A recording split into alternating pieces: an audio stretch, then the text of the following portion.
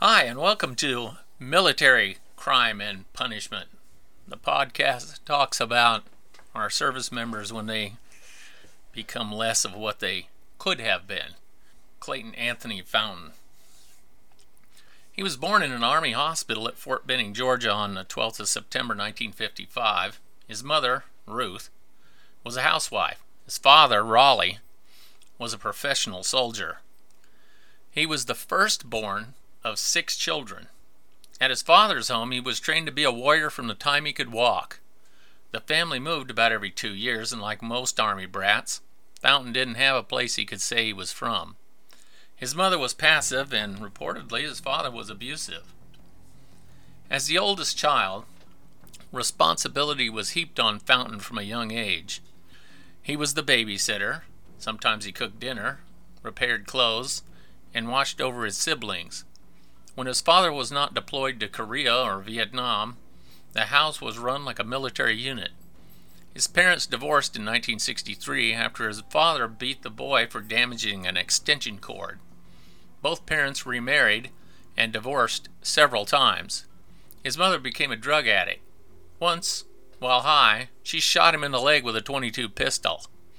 It was passed off as an accident shooting at the hospital and at high school. Fountain's sanity was never questioned by the Bureau of Prisons Psychology Department, nor even the staff. He seemed to be well rooted in reality. He was able to plan and carry out complex agendas he wished to. He was able to form alliances with others. He was outgoing and able to put others at ease. While in the military, his main frustration was that others didn't see things in black and white. To him, there was no gray. A man took orders and completed the task, or he gave orders and ensured that they were done correctly. He became angry if his troops were not as proficient in the military arts as he was. He was given the Myers-Briggs Personality Inventory. He received a rating of INFJ. This meant his personality was introvert, intuitive, feeling, and judging. Now, this is a very rare personality combination, by the way. Introverts like a quiet environment to consider the possibilities. They prefer to communicate through non-face-to-face contact, such as writing or text messages. They usually think before they act. This is rare type in prison, when most act before they think. They tend to question why things are as they are. You have to give them a reason. He hated repetitive tasks, the lifeblood of prison experience. Intuitive types can take present circumstances and run the clock ahead. They take the available information and project the possible outcomes at a later time. This information is used to position himself to take the best possible advantages of future scenarios.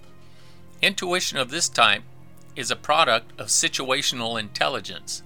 The higher the IQ of the individual, the greater the possibility of an accurate forecast. Feeling types are good at perceiving the impact of their actions on others. In other words, if he wishes to cause you the most problems, he has the personality to use his resources to cause the most pain. Judging types are methodical planners. They set goals, break the task down into steps, and check them off the list as each one is finished. The INFJ personality in prison is the most dangerous for the guards to deal with. A methodical planner, with the discipline required to carry out his goals of maximum destruction, is not the usual convict. Most convicts tend to take advantage of a situation that exists at the moment. They act without thinking. Most have very little self-control. They lack the ability to set any kind of goal. This is the reason most men go to prison. They just drift through life with no purpose other than gratifying their desire of the moment without regard to the future consequences. They do not think before they act or plan ahead. This rare personality required an unprecedented level of security. There may be only a half dozen people who have ever been in the Bureau of Prisons with this level of evil and intelligence. That is why the response of authorities was also without precedence. A special cell buried deep in the heart of the prison medical facility was constructed with only one man in mind, Fountain. The director was determined that his reign of death would be over. He would be isolated from other humans. Further killings would be physically impossible if he was never able to, again, be in the same room with anybody. That was what was done, and it worked. Fountain was never able to physically harm another human again. The cell was constructed with total isolation in mind. It was at the end of a long hall of solitary confinement cells on the second floor. The last of these cells nearest to Fountain was vacated to further cut him off from outside communication. It had 2 windows covered with bars and a security screen. The outside window was made opaque, so only light and dark showed through.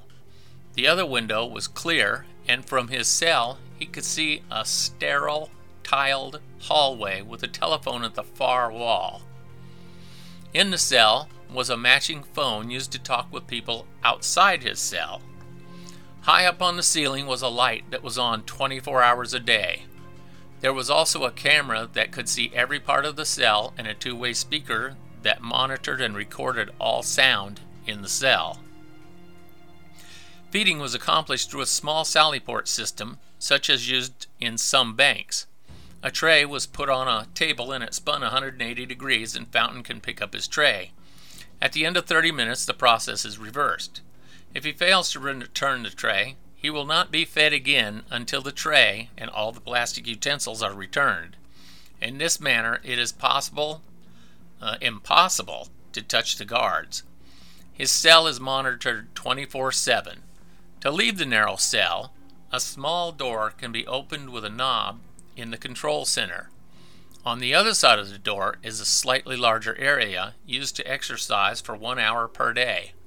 The cell contains a stainless steel sink and toilet, a bunk anchored to a concrete floor, and a small black and white television. The prisoner is allowed to have 1 cubic foot of books and papers. He is issued toothpaste and soap as needed, and a new toothbrush once every 3 months. Shaving soap and razor is given once a week and returned in 10 minutes, checked and discarded by the guards. If it is necessary to enter Fountain's cell, he was double cuffed behind his back. He had 2 pairs of leg irons on. Further, he had an electric belt that would shock him with high voltage if he moved suddenly. When he received treatment for a medical or dental reason, his leg irons were secured to the floor to prevent him from moving more than a few inches. He was allowed contact only with the warden and a few select guards. 3 years of his treatment had the desired effect. 16 January 1986 was the last written incident report in Fountain's file. He would not violate the rules again until his death in 2005. He quit smoking and never committed an act of violence against another human being again. On the 19th of April 1992, Fountain was baptized into the Roman Catholic Church. He claims he found Jesus. He carried on a correspondence with a woman who wrote to Fountain about God after she saw a newspaper article about him. They wrote to each other from December of '89 until August of '92. At one point, they petitioned the warden to allow them to meet in person and marry. The warden denied the request because the two had no relationship prior to his incarceration and had never met in person. Fountain never did meet the woman. I have no idea what happened to her once she ended her correspondence with Fountain. This is not an isolated incident. Women, for some reason, are attracted to some of the vilest killers in the federal prison system. They write inmates and send them money. A few get approved to make prison visits in person. I once had a woman call me when I was in the message center. She asked me if I wanted to have a hot dinner and a woman tonight. I hung up on her. Prisoners are not allowed to receive federal education grants or loans. To relieve the boredom and gain a skill that he could use to justify parole, Fountain decided to pursue a bachelor degree in business and pre-law. His stated goal was parole, so he could attend law school. Fountain used the woman to fund his education. He also wrote to Father Robert of the Assumption Abbey near Ava, Missouri, to beg for money. He was able to get the father to request a parishioner to donate a typewriter to the prison for Fountain's use.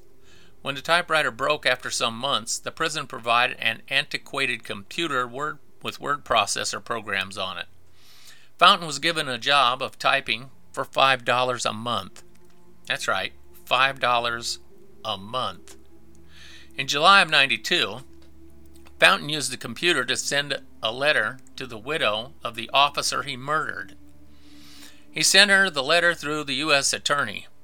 In it, he said that he was sending her $800, even though he was not required to. He also asked her forgiveness for killing her husband. There's no record of a reply. While at USP Marion, Fountain had finished his GED. Later at Springfield, he would finish his high school diploma. He taught himself to type so he could earn money. This would be a marketable skill on the outside, as well as allow him to earn as much as $66 a month while locked up. He was denied entry into the PhD program. He did get accepted into the Catholic Church's religious studies program and paid for it with donations from the local abbey, a scholarship of $1,000, and some direct donations of some monks. He earned $200 from the program that rewarded convicts for pointing out things that were a threat to safety and security. On 2 separate occasions, he made a metal and plastic shank that could kill. He turned them into the warden and received his cash award. He never finished the postgraduate religious programs, because he died. Fountain finished his bachelor's and used his contacts to pay for postgraduate work. All of this activity had one focus: the education, the expressed desire to become a Catholic priest, and the strict adherence to prison rules to make parole. He used the convict code to accomplish his goals. This was trust no one. The weak have no honor. People who show kindness are weak, and the weak should be exploited. The prison warden denied him the ability to be released into general population. Fountain was informed by the parole board that to have any hope of parole, he'd have to show he could maintain clear conduct in the presence of other prisoners. This was not possible while he was locked up in his own special isolation cage. Fountain used the administrative remedies process to request to be released from isolation. When that failed, he proceeded to file appeals of the unfavorable rulings. 20th of May, 2002, a new solitary confinement cell was finished at the medical center, and Fountain was moved to the new, larger cell and recreation area. In February of 2004, the local abbot proposed to make Fountain a, quote, family brother, unquote, or what a layperson might refer to as a monk. He was accepted into the abbey at Ava, Missouri, shortly before his death in prison. He died in his sleep of an apparent heart attack. He was granted the right to be buried at the abbey, but his family chose to bury him at the feet of his father. At long last, father and son were rejoined, even if only after death. A week after his death, a monk from the abbey requested to visit Fountain's cell to pray for him. The request was denied. His mother outlived him. He served 29 years, 11 months, and 24 days. Now, the other stuff is some of his more infamous activities that took place while he was at USP Marion and in other federal prisons. He was the extremely well-trained, unarmed fighter, thanks to the Marine Corps. Now, I'll try to tell you about some of those incidences that made him one of the most feared members of the Aryan Brotherhood, a racist, white supremacist organization. It all started on the 22nd of November 1981. Silverstein and Fountain, the two Aryan Brotherhood members, attacked and strangled black convict Robert Marion Chappell in the control unit of the United States Penitentiary located at Marion, Illinois. Robert Marion Chappell, convict number 04244-158, was aged 42 at the time of his murder. He was killed sometime between 4:55 to 5:55 p.m. There were no guards observing the range at the time, so the exact time of the murder is unknown. The FBI and forensic pathologists surmised the murder was committed by two individuals, each holding the end of a homemade rope. Chappell had a habit of putting his pillow against the bars of his cell and sleeping that way. It didn't take a lot of stealth to put a loop around his neck. Silverstein and Fountain just had to hold the handle on their end of the rope, put a foot on the bars, and pull the rope as tight as they could before tying the ends off. Then they could walk up and down the range while their victims strangled to death. Since the rope was cut off, blood flow to the brain and unconsciousness was less than 30 seconds, and brain death was less than 10 minutes later. Incidents like this is the reason we stressed constant observation of convicts when they were out of their cells. The guards still had a lot to learn in the early 1980s at Marion. The murder of Chappell by these two caused Raymond Cadillac Smith to threaten revenge against both Silverstein and Fountain. Chappell was a D.C. black, as was Smith. In prison, affiliation is first by race, then where the convict is from. Smith was a very strong convict, a rather bull of a man, more than capable of killing either Silverstein or Fountain. Fountain was terrified of Smith. He was aware that at some time in the future, Smith would have an opportunity to exact revenge for the killing of his friend. But not if Fountain killed Smith first. This is the basis of his claim of self-defense. Being too weak to overcome Smith by himself, Fountain had to find a way to get Silverstein to be in a position to help him murder Smith. It was fortunate that the control unit lieutenant had ordered both Silverstein and Fountain to be housed upstairs on C Range.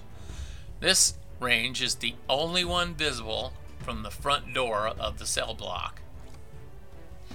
Since both these inmates were housed on C Range, it also meant that they could rec together.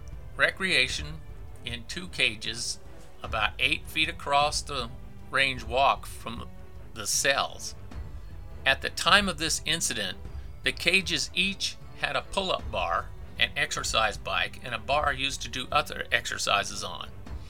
Mostly recreation was done individually, meaning that the convict was in the rec cage by himself. If two cons wished to rec together, the control unit manager and lieutenant had to approve, and then, if it was approved, they could rec together. Now, this pair of convicts would put 4 men in their graves before the administration decided to split them up. But for now, they were allowed to rec together because if it was denied, they would throw little temper tantrums, which included things like break over 40 windows in a few minutes, set some fires, and flood the unit. Now, when I mean flood the unit, what you do is you clog up your toilet and you just keep flushing it until it overflows, and then you get as much water as possible all over the place. I've seen it look like a cute little waterfall coming down the stairs before, when they all get to doing it. Now, what Fountain did was use a 1-inch piece of hacksaw blade to cut a metal bed frame in his cell. He made a knife, called a shank in prison, that was 9 inches long, a 1/2 inch wide, and 3/8 inch thick. The concrete floor of the unit was an effective grinding stone to sharpen them into metal shanks to a razor-sharp killing edge. Some tape and cardboard to make a sheath, and the weapon was ready for use. I used to hear convicts sharpening these weapons late at night, wondering who the intended victim was. Part of a cell inspection, we used to look for sharpening marks on the concrete.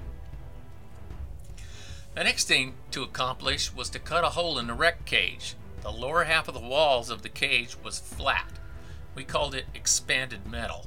It was made of mild steel. Fountain used his small 1-inch bit of hacksaw blade to put a hole in this wall. The hole he cut was a little over a foot wide by a foot and a half tall. He could not cut it all in a single wreck period. He concealed the cut with paint the prison gave him in art supplies and tape a convict stole from an officer when he wasn't looking. Now Fountain had the murder weapon and the means to get out onto the range. Next, he would have to get Silverstein into the wreck cage with him and Smith on the range alone. On the 27th of September 1982, at 7:30 in the evening, Fountain was up for rec. He requested that Silverstein be allowed to rec in the cage with him. As this was already approved and Silverstein consented, they were both put in the same cage on C range of H unit. This was a move that the unit line staff liked. When two convicts were able to get rec at the same time, it meant that the recreation could be finished early and everybody could play spades in the office. Smith had finished his rec period earlier in the shift and was due a shower. He was let out of his cell at 7:45 and locked into the shower. This was accomplished with no guards on the range. The two doors were opened and Smith just walked with his cup, towel, soap, and a long brass shank hidden under his towel. Smith had cut the long brass rod from a stainless steel toilet in his cell months earlier and had concealed it somewhere in the unit. Despite daily searches, the guards were unable to locate this rod or other parts of several toilets.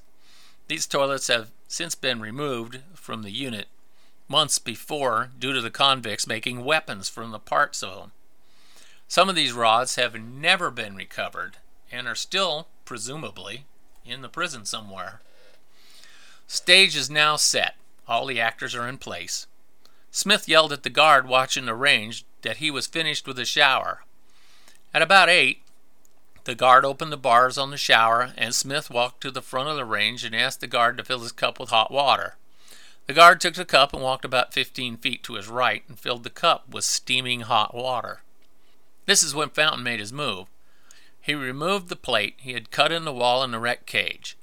He had the shank concealed in his pants. He took it out, still in the cardboard sheath, and squeezed out the hole onto the range. He took the shank out of his sheath, dropped it in front of cell 11, which was occupied. Fountain ran down the range toward the front where Smith had his back to him and was waiting on his hot water. Smith heard Fountain running and turned in his direction. He saw Fountain was armed, and at the back of the range he saw Silverstein wiggling out of the wreck cage. Smith knew he had to defeat Fountain quickly, or the two convicts would team up on him. He dropped his towel, and completely naked, he rushed at Fountain. The two men met in front of the shower. Smith was able to stick his shank into Fountain's upper right chest. The two struggled, and it looked for a moment that Smith might win as he stabbed Fountain in the arms. But by this time, Silverstein had arrived. It was then Smith was distracted by the presence of Silverstein, and Fountain stabbed him several more times. Silverstein grabbed Smith and tripped him, causing him to fall onto his back. While Fountain held the arm Smith had his shank in, Silverstein punched Smith in the face. Silverstein stomped on Smith's hand, causing him to let go of his knife. Then he held Smith immobile, while Fountain stabbed Smith dozens of times. At this point, Smith was dazed and defenseless. Fountain and Silverstein stabbed Smith a total of 67 times. Silverstein used Smith's shank, while Fountain used the one he still had tied to his wrist. They rolled Smith over, and Silverstein delivered savage kicks to the side of the head while Fountain stabbed him over and over again. This was all witnessed by the staff, who had responded to the guard's call for assistance. The entire attack took less than 5 minutes. The activities lieutenant, along with the unit manager, arrived in the unit in time to see Fountain and Silverstein still stabbing Smith on the floor. Several other staff were in the unit and watching the murder through the bars by this time. They all saw Silverstein and Fountain take Smith by the arms and drag him 5 feet down the range away from the front grill.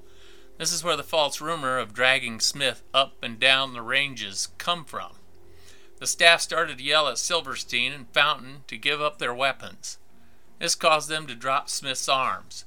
Fountain started walking back to the range, and Silverstein bent over and stabbed Smith 3 times in the neck. After Silverstein stood up, he also began walking to the rear of the range. In the book, The Hot House by Pete Early, it is said that they dragged the body up and down the range. This is not true. They were going to, but only got to drag him 5 feet to the view of cell number 2. Silverstein walked up and down the range, shaking hands and talking to the convicts in the cells on C range. The white convicts, for the most part, congratulated Fountain on a good killing and shook his hand. They high-fived, laughed, and Fountain raised both hands in the air like a prize fighter who won the match. Silverstein made sure to threaten to do the same to anybody who disrespected the Aryan Brotherhood. A lieutenant who had arrived on the other side of the locked door ordered Fountain several times to give him the knife. Fountain responded with, "It's over. Just a minute." He asked Silverstein twice if he was done. Fountain checked Smith's pulse first at his neck and then his wrist. Apparently he felt no pulse. It was then he untied the knife from his hand and passed it through the bars to the lieutenant. Silverstein was seen passing his shank to somebody in a cell. Fountain kicked a piece of flat metal that had been cut from the wreck cage under the grill of the officers on the other side. Silverstein was told to go into the shower. As he walked past the dead Smith, he kicked him in the side and said, "You punk, now tell me what you're going to do to me." The grill was opened by order of the lieutenant. Fountain was cuffed and moved from the range. Silverstein had all his clothes removed from him in the shower. He was given new clothes, and both convicts were taken to the back of B range and put into the closed front cells we call boxcars. This killing started the race war that lasted almost my entire career with the Bureau of Prisons. There's been a lot of misinformation and speculation on what really happened to Cadillac Smith. This podcast was made with the assistance of the official records and people I know who witnessed it. Now, if you'd like to write to me personally about anything, you can at asthekeyturns@mail.com. And thanks for listening.